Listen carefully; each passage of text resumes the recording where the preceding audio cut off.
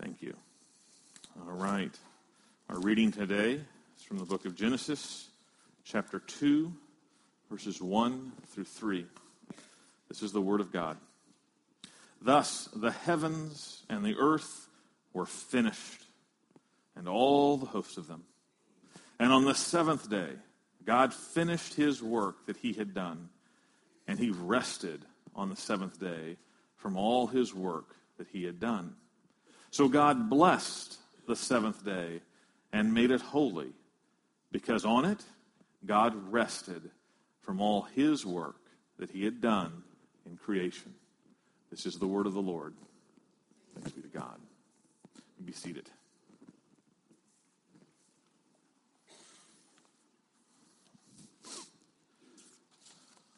So, one of my favorite movies, or series of movies, is The Lord of the Rings. And I'm not going to talk about The Lord of the Rings, but there is, thank you, there is a line that I think, whether you like The Lord of the Rings or not, is worthy of consideration. It comes from one of the more wise characters in the story named Gandalf. And he speaks to a younger character who is just distressed with the amount of gravity his particular role plays in the story, that he wished he was not part of a time like this. And Gandalf wrote to him, or said to him, that we do not get to choose the time that we live, but we do have to do this. All we have to decide is what to do with the time that is given us. All we have to decide is what to do with the time that is given us. I think that is a deeply profound and wise piece of counsel. We have to decide what we are going to do with the time given us. Not our time. The time that has been given. And I believe that is what we come to when we look at this passage about the seventh day. One of the things that I do as a pastor from time to time is funerals. And part of preparing a funeral is preparing the eulogy. Now, I have gotten to do eulogies that were very pleasing and comforting and affirming and encouraging because I got to know that person. But I've also been hired for funerals of people I didn't know, and all I got was the life of that person as seen through the eyes of friends or family. And I have had to write what I would consider some pretty depressing eulogies. Eulogies that have filled the span of their life with things that do not last, with things that really don't mean much at all. And it makes all of us, I think, have to think about this. How do we want our time spent here remembered? What do you want your eulogy about? What is its center in your life? When people assess your lifespan, what's it about? See, what we do with our time, the time that is given, becomes our witness, becomes our testimony. What is your testimony in your time? Others of us can't even possibly think about the question of our remembrance, because when we think about time, the predominant thing is we are just tired, just exhausted, worn slick. When's bedtime? When's nap time for these kids? These are the things that we focus on. We are exhausted. We need rest. And yet, as much as we seek to rest, we wake up and we're not that refreshed. If you are struggling with finding real rest, rejuvenation, freedom from exhaustion, Genesis 2, 1 through 3 is also for you. There are others in this room who have gotten into a pattern where all the days run together, and you can't make sense of what's a Monday, a Tuesday, a Wednesday, a Friday. Days are pointless. They begin the same, they end the same. There's a grind.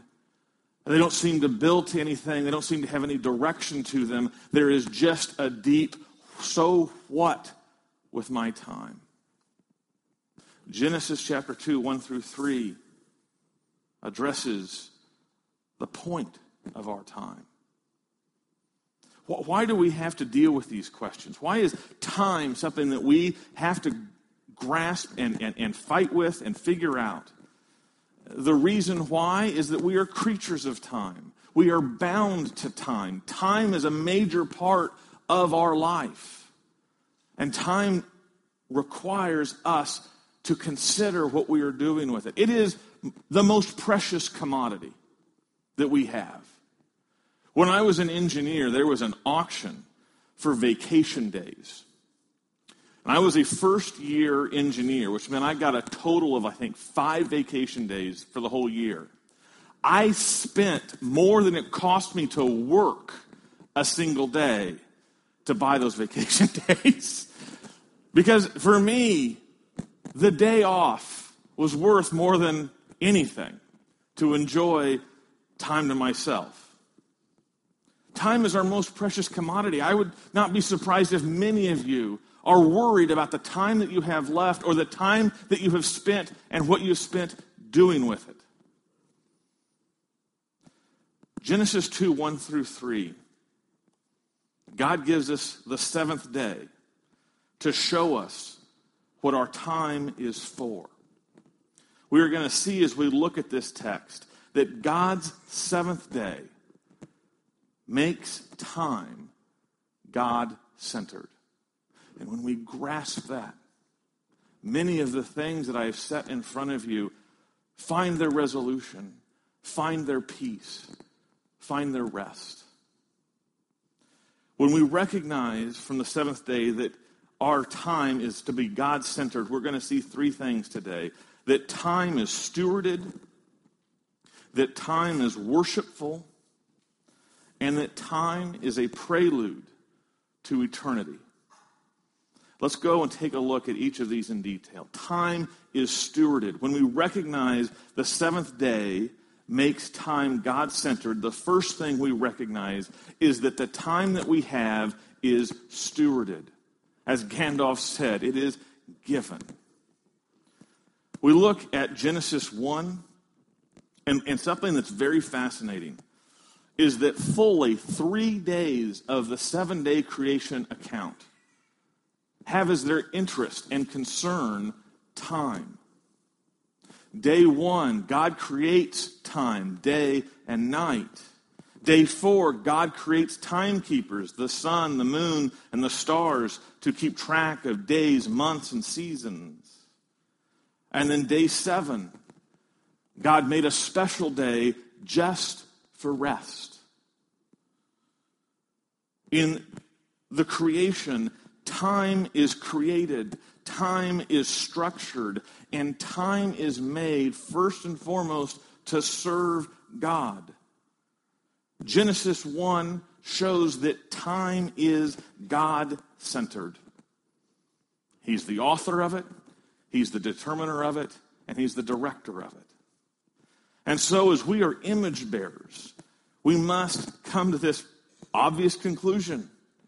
We are stewards of God's time. As David wrote in Psalm 139, your eyes saw my unformed substance. In your book were written, every one of them, the days that were formed for me, when as yet there was none of them. David recognized that his life was on a book that he was writing. His life was living out God's will for him. His days were given by God to accomplish for God what God desired for his life.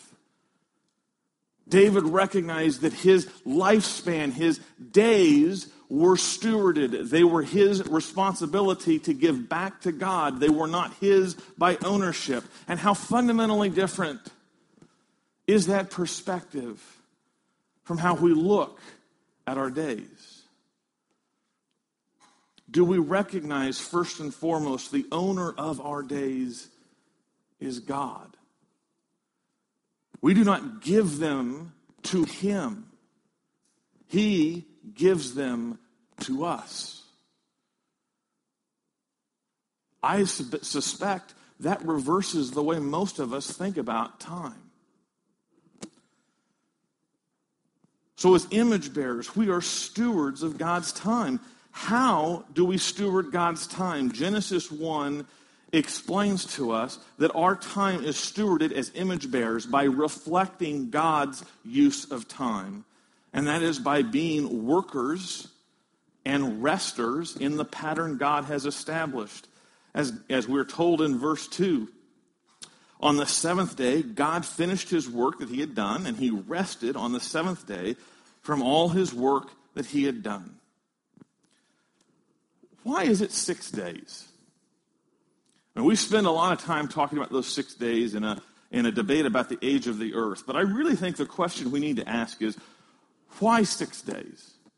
Is it 6 days because that was the fastest and the hardest that our omnipotent God could get creation completed? No. The reason that God created in 6 days as opposed to an instant or as opposed to some other increment of time is because he desired to create in a way that we could model in our daily life. That is why we come to the fourth commandment, where God literally takes Genesis 1 and 2 to become our pattern. He says in the fourth commandment, Exodus 20, verses 8 through 11, remember the Sabbath day to keep it holy. 6 days you shall labor and do all your work, but the seventh day is a Sabbath to the Lord your God. On it you shall not do any work. For in 6 days the Lord made heaven and earth, the sea and all that is in them, and rested on the seventh day. Therefore the Lord blessed the Sabbath day and made it holy. So what we have in Genesis 1 is a pattern. God created a pattern so that we could walk in that pattern. As image bearers, our work can reflect God's creating work. That's incredible to me. That's an amazing condescension. God did not create the world in a way that made it impossible for us to share in it. He created it in a way that in our individual lives, our daily weeks of work, we can show part of it. We can image part of it in our work. In fact, it's astounding. The word work that is used in Genesis 2, verse 2 for what God has just created is the exact same word that the Bible uses for your work, for mundane work, for the work of taking care of the home, the work at the office, the work of tending sheep and cattle and livestock, the work of a servant. There isn't a special word for God's work. He uses the most profane and ordinary word for work, the same word for work that you do in your day-to-day life. But why does he do that? Because he wants you in your work to image him. He wants you in your work to see it as a stewardship of reflecting him. God gives our work immense dignity because of this. God has made our work to reflect his, and so when he uses the same word for work, we are told in the words of a famous commentator, when the name work is given to God's 6 days creation, human work is ennobled to the highest conceivable degree as being the copy of his model. What Scripture is telling us here is that God has dignified your work. He has made it a beautiful reflection of him. Now, in the world, we have jobs that we think are good jobs and jobs that we think are bad jobs. I remember having a conversation with my wife a couple days ago about how the title that we attach to our jobs, we just continue to try and throw in bigger, more respectable words. You know, we all want to have the word doctor or engineer or lawyer or something. Maybe not lawyer, but We want to grasp every title and cram it into every job so that we're administrators and we're managers and we're directors and all of these sorts of things. Because in our worldly mindset, there are some jobs that are worthy of dignity, and then there are a lot of jobs that have no dignity in them at all, that are embarrassing, that we don't want to admit to, that are looked down upon. But here's the wonderful thing about work in God's eyes. He who gives a cup of water is beautiful in God's eyes, is esteemed in God's eyes.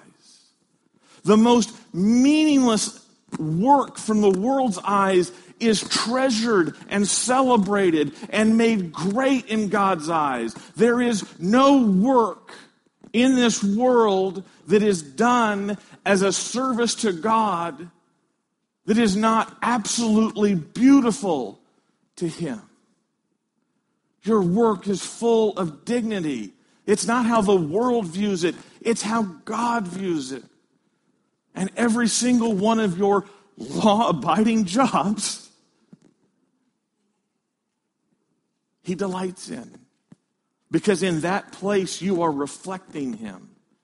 You are doing in a way, in a smaller way, the same thing He did in creating everything. And that delights Him.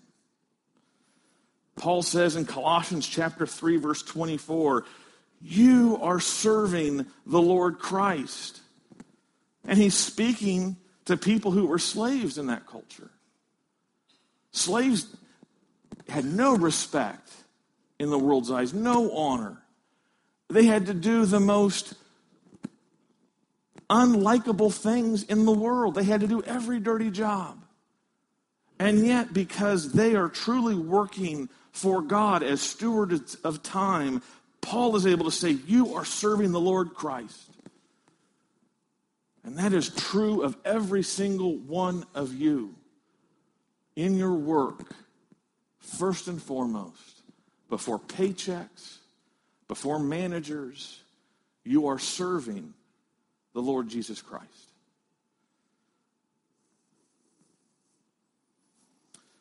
As stewards of time, work is about honoring God.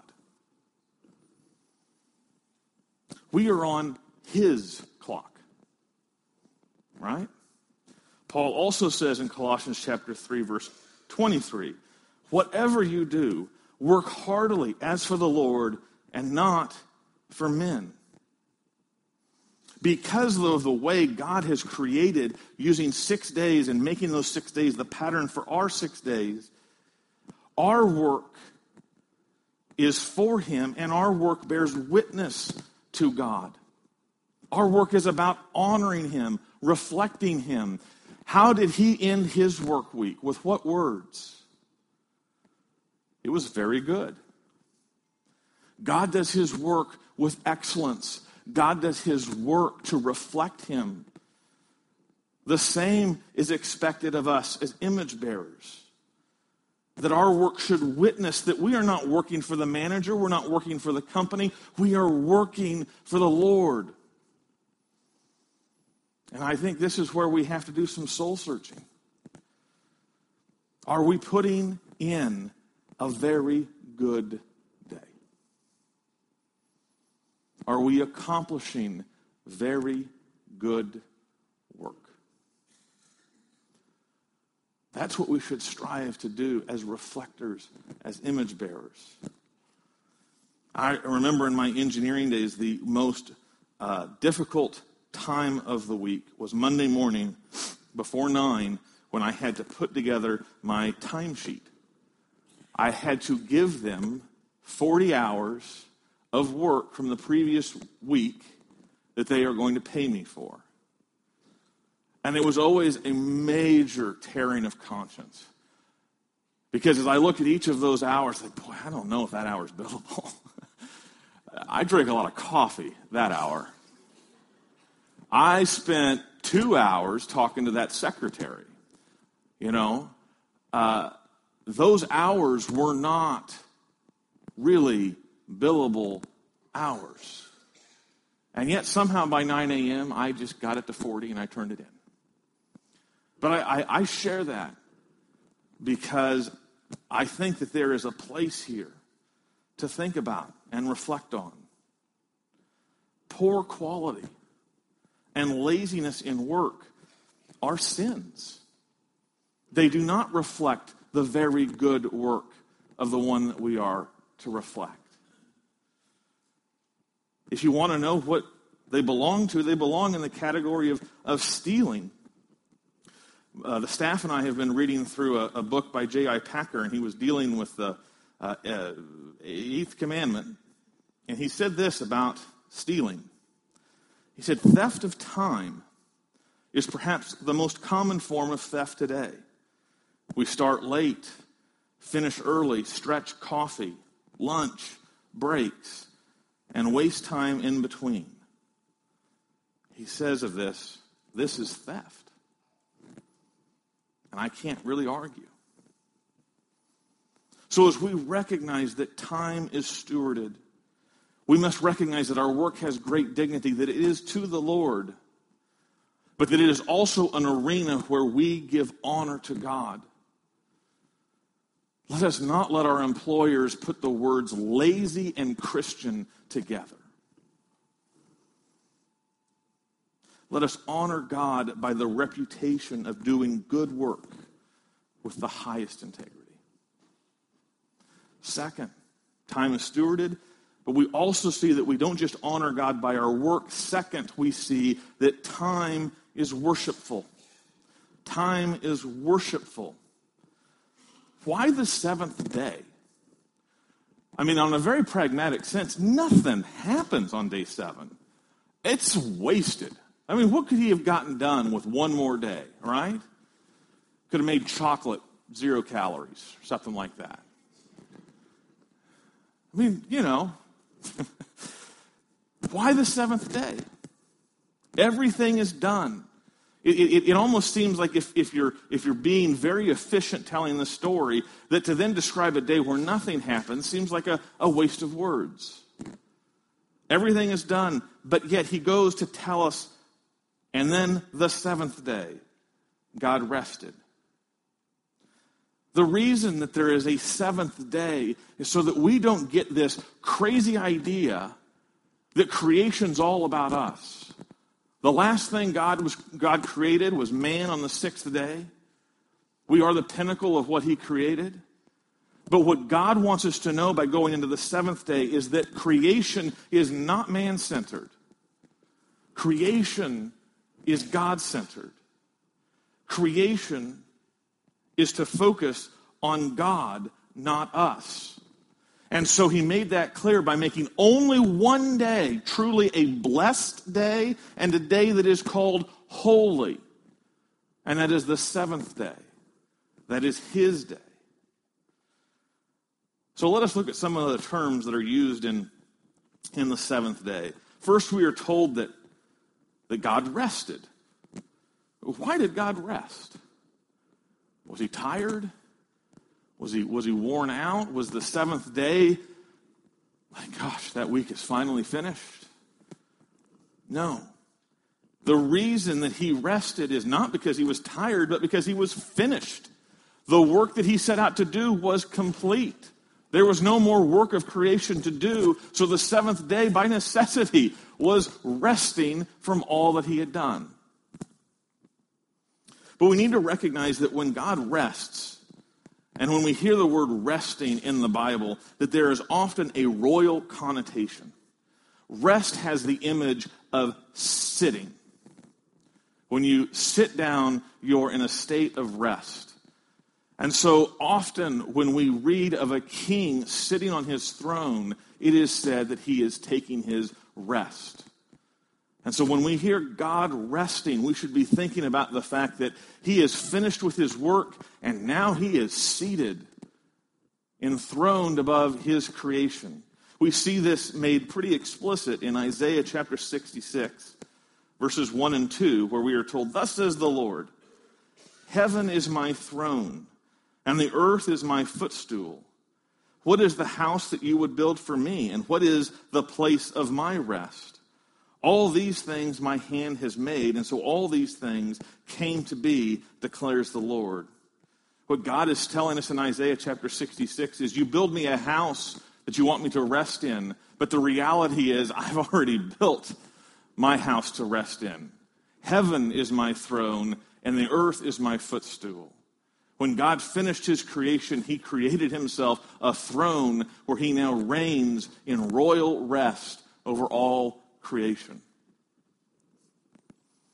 So when we come to the seventh day and we hear that he is resting, we should remember in that language that he is enthroned over all, that he is worthy of the praise of all. And so when we think about the seventh day in relationship to those 6 days that we work, it casts its image over everything. What do the 6 days serve? The 6 days for God become what gives him praise and satisfaction on the seventh day. So as we image God, the 6 days that we work become part of our worship. We are to bring the very good, the first fruits of our work, to lay before the one who is enthroned above the creation and say, my time is stewarded, all that is mine is yours. Receive this gift as an offering. There is a connection between the work week and the Sabbath day. The Sabbath day calls all of what we have done to be an act of worship. And that's why we take the offering every Sunday. This is a way for you to connect your day-to-day life, your work, into an act of worship by providing first fruits. And I hope you seize it as an opportunity of worship. God's blessed this day. This day, he blessed a day by itself. When God blesses something, he is doing something. He's not using the word blessed like I hear it down here. I've heard you can bless someone's heart and mean nothing good about it at all. Very bizarre. God does not use blessed like we use it down here. Blessed to God means to equip, to empower, to infuse with his goodness what he needs you to have. As one of my lexicons says, that which is blessed functions and produces at the optimum level, fulfilling its divinely designated purpose. God has given us a day that he has blessed for our good, to accomplish our designated purpose. To exist at the optimum level, we must grasp the seventh day. It is a day of rest and a day of worship. There are at least three things that are blessed through God on the seventh day. First of it all is our welfare. We all need to rest, to work well. And so God has built in a day of refreshment. Second, though, we are blessed because a day of rest checks our self-idolatry.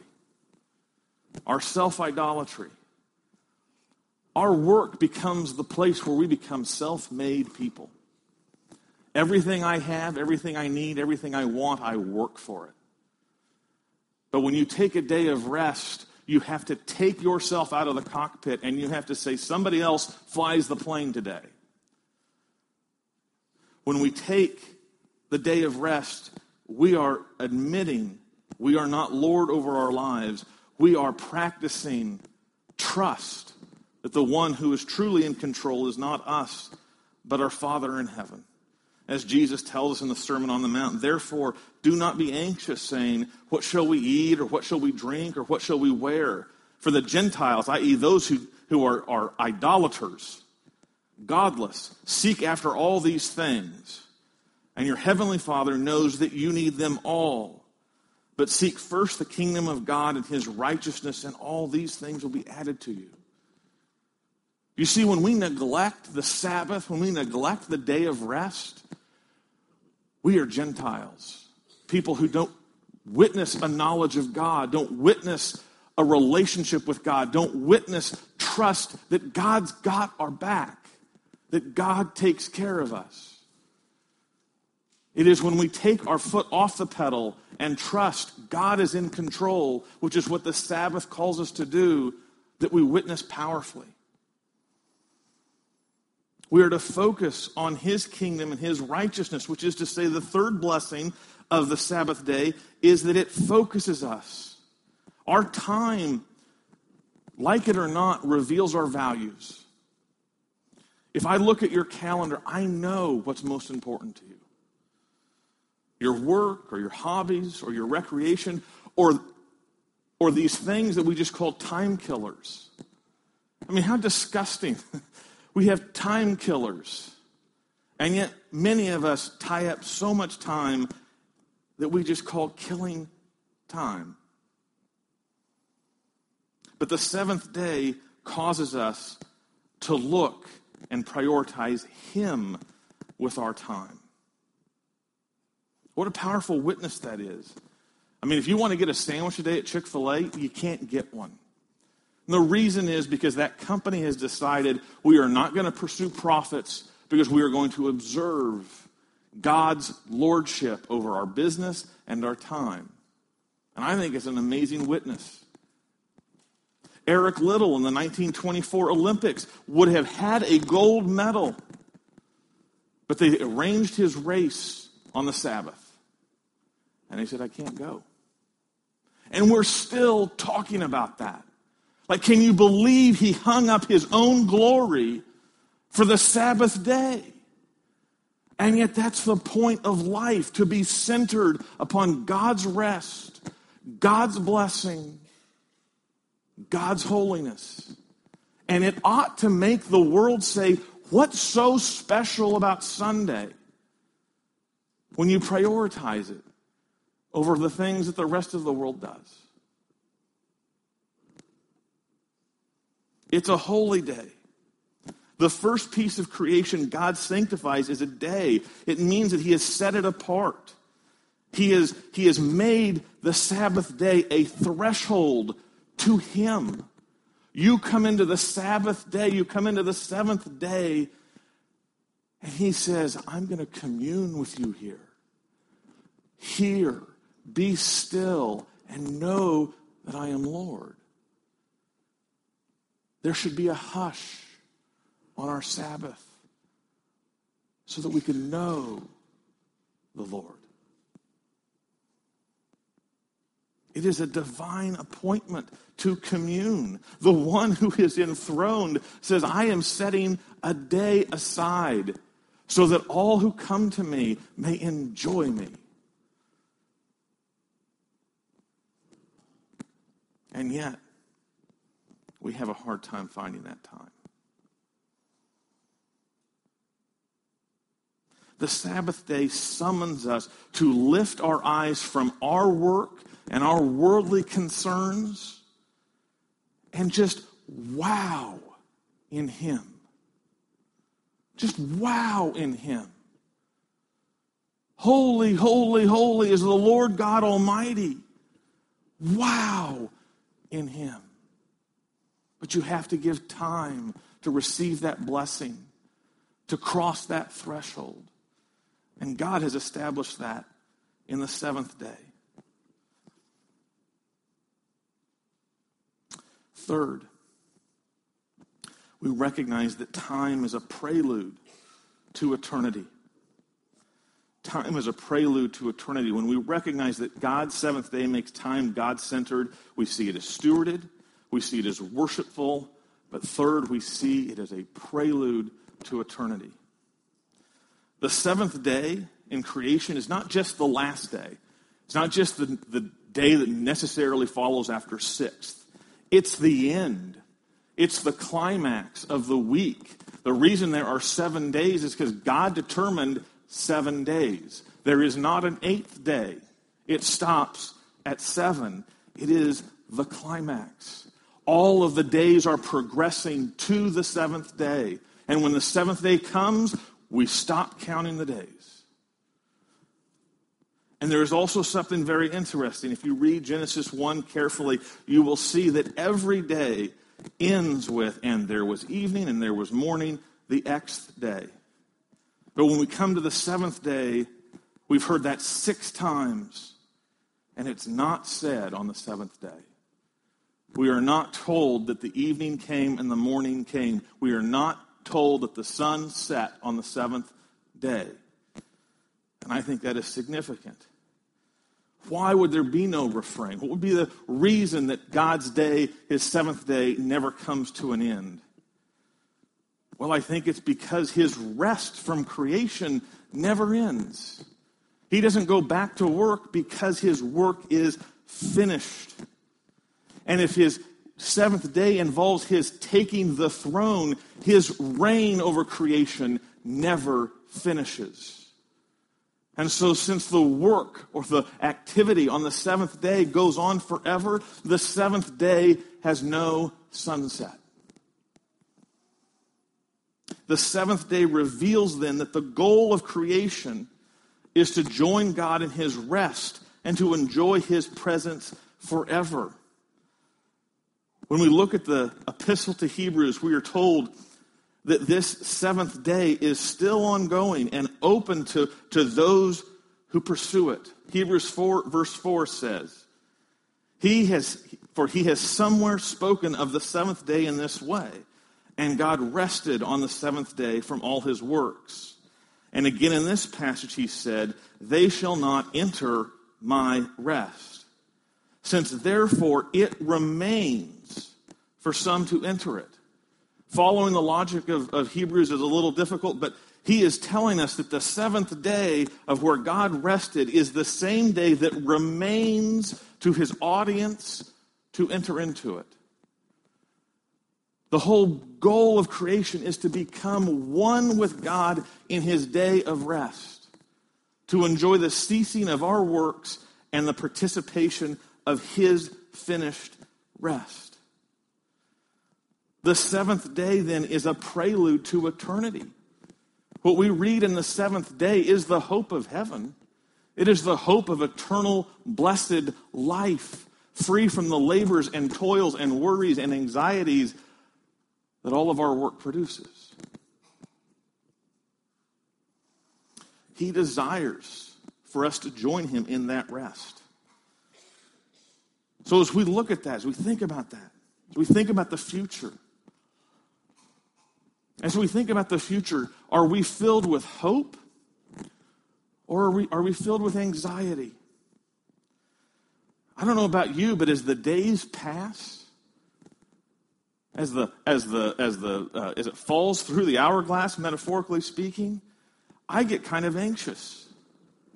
I get kind of anxious seeing days pass by, losing track of time, seeing the number of days in front of me perhaps being the same or less than the days I have behind me. There is an unease of the days as they pass. We're always aware, because we're mortals, that there is time passing. And why does it create so much anxiety? Why is there so much fear as we see these days progress and they wash away, as we retire one calendar after another into the bin of trash, recognizing that we might not have that many calendars left to buy? I'll tell you why I think the days scare us. It's because we're never going to feel finished. We're never going to get to the place where we can say, my work is done. We're never going to get to the place where we're going to say, my works are very good. I can rest from them. We constantly look at the time that we have and we see the gap that we have to accomplish, and we see ourselves falling short. Whether it be in our job, it's just a job that will never be finished, or the raising of our kids, we won't get it finished. We recognize daily that we fall short of saying finished and very good. And we know if we are coming to the end unfinished and without a report of very good, then the true eulogy of our lives is you fell short. You have not earned your rest.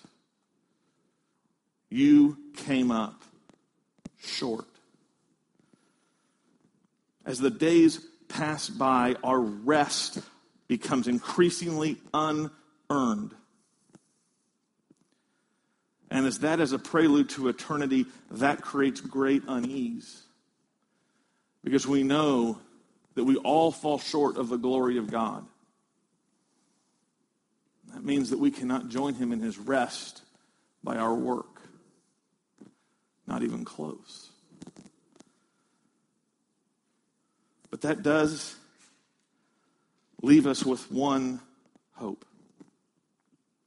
One very good hope. One great piece of news that we end with as we consider God-centered time. God doesn't ask us to earn his rest.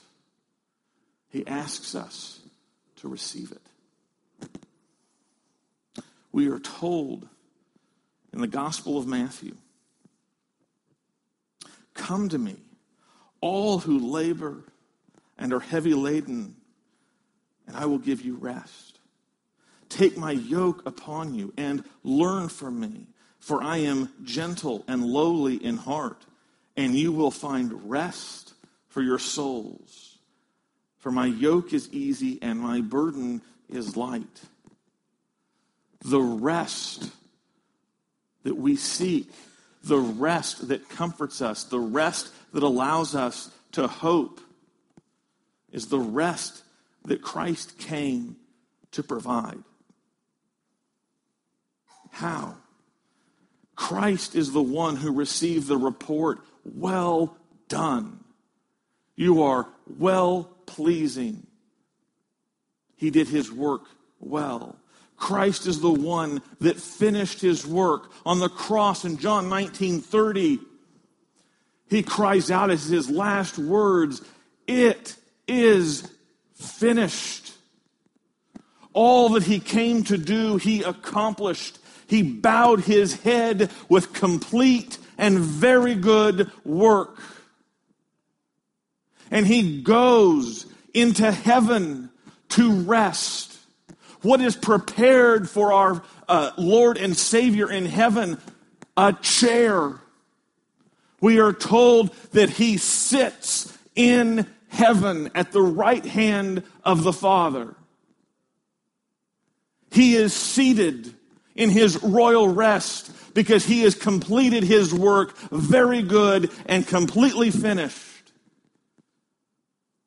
And he says to us, "Come to me, all you who are weary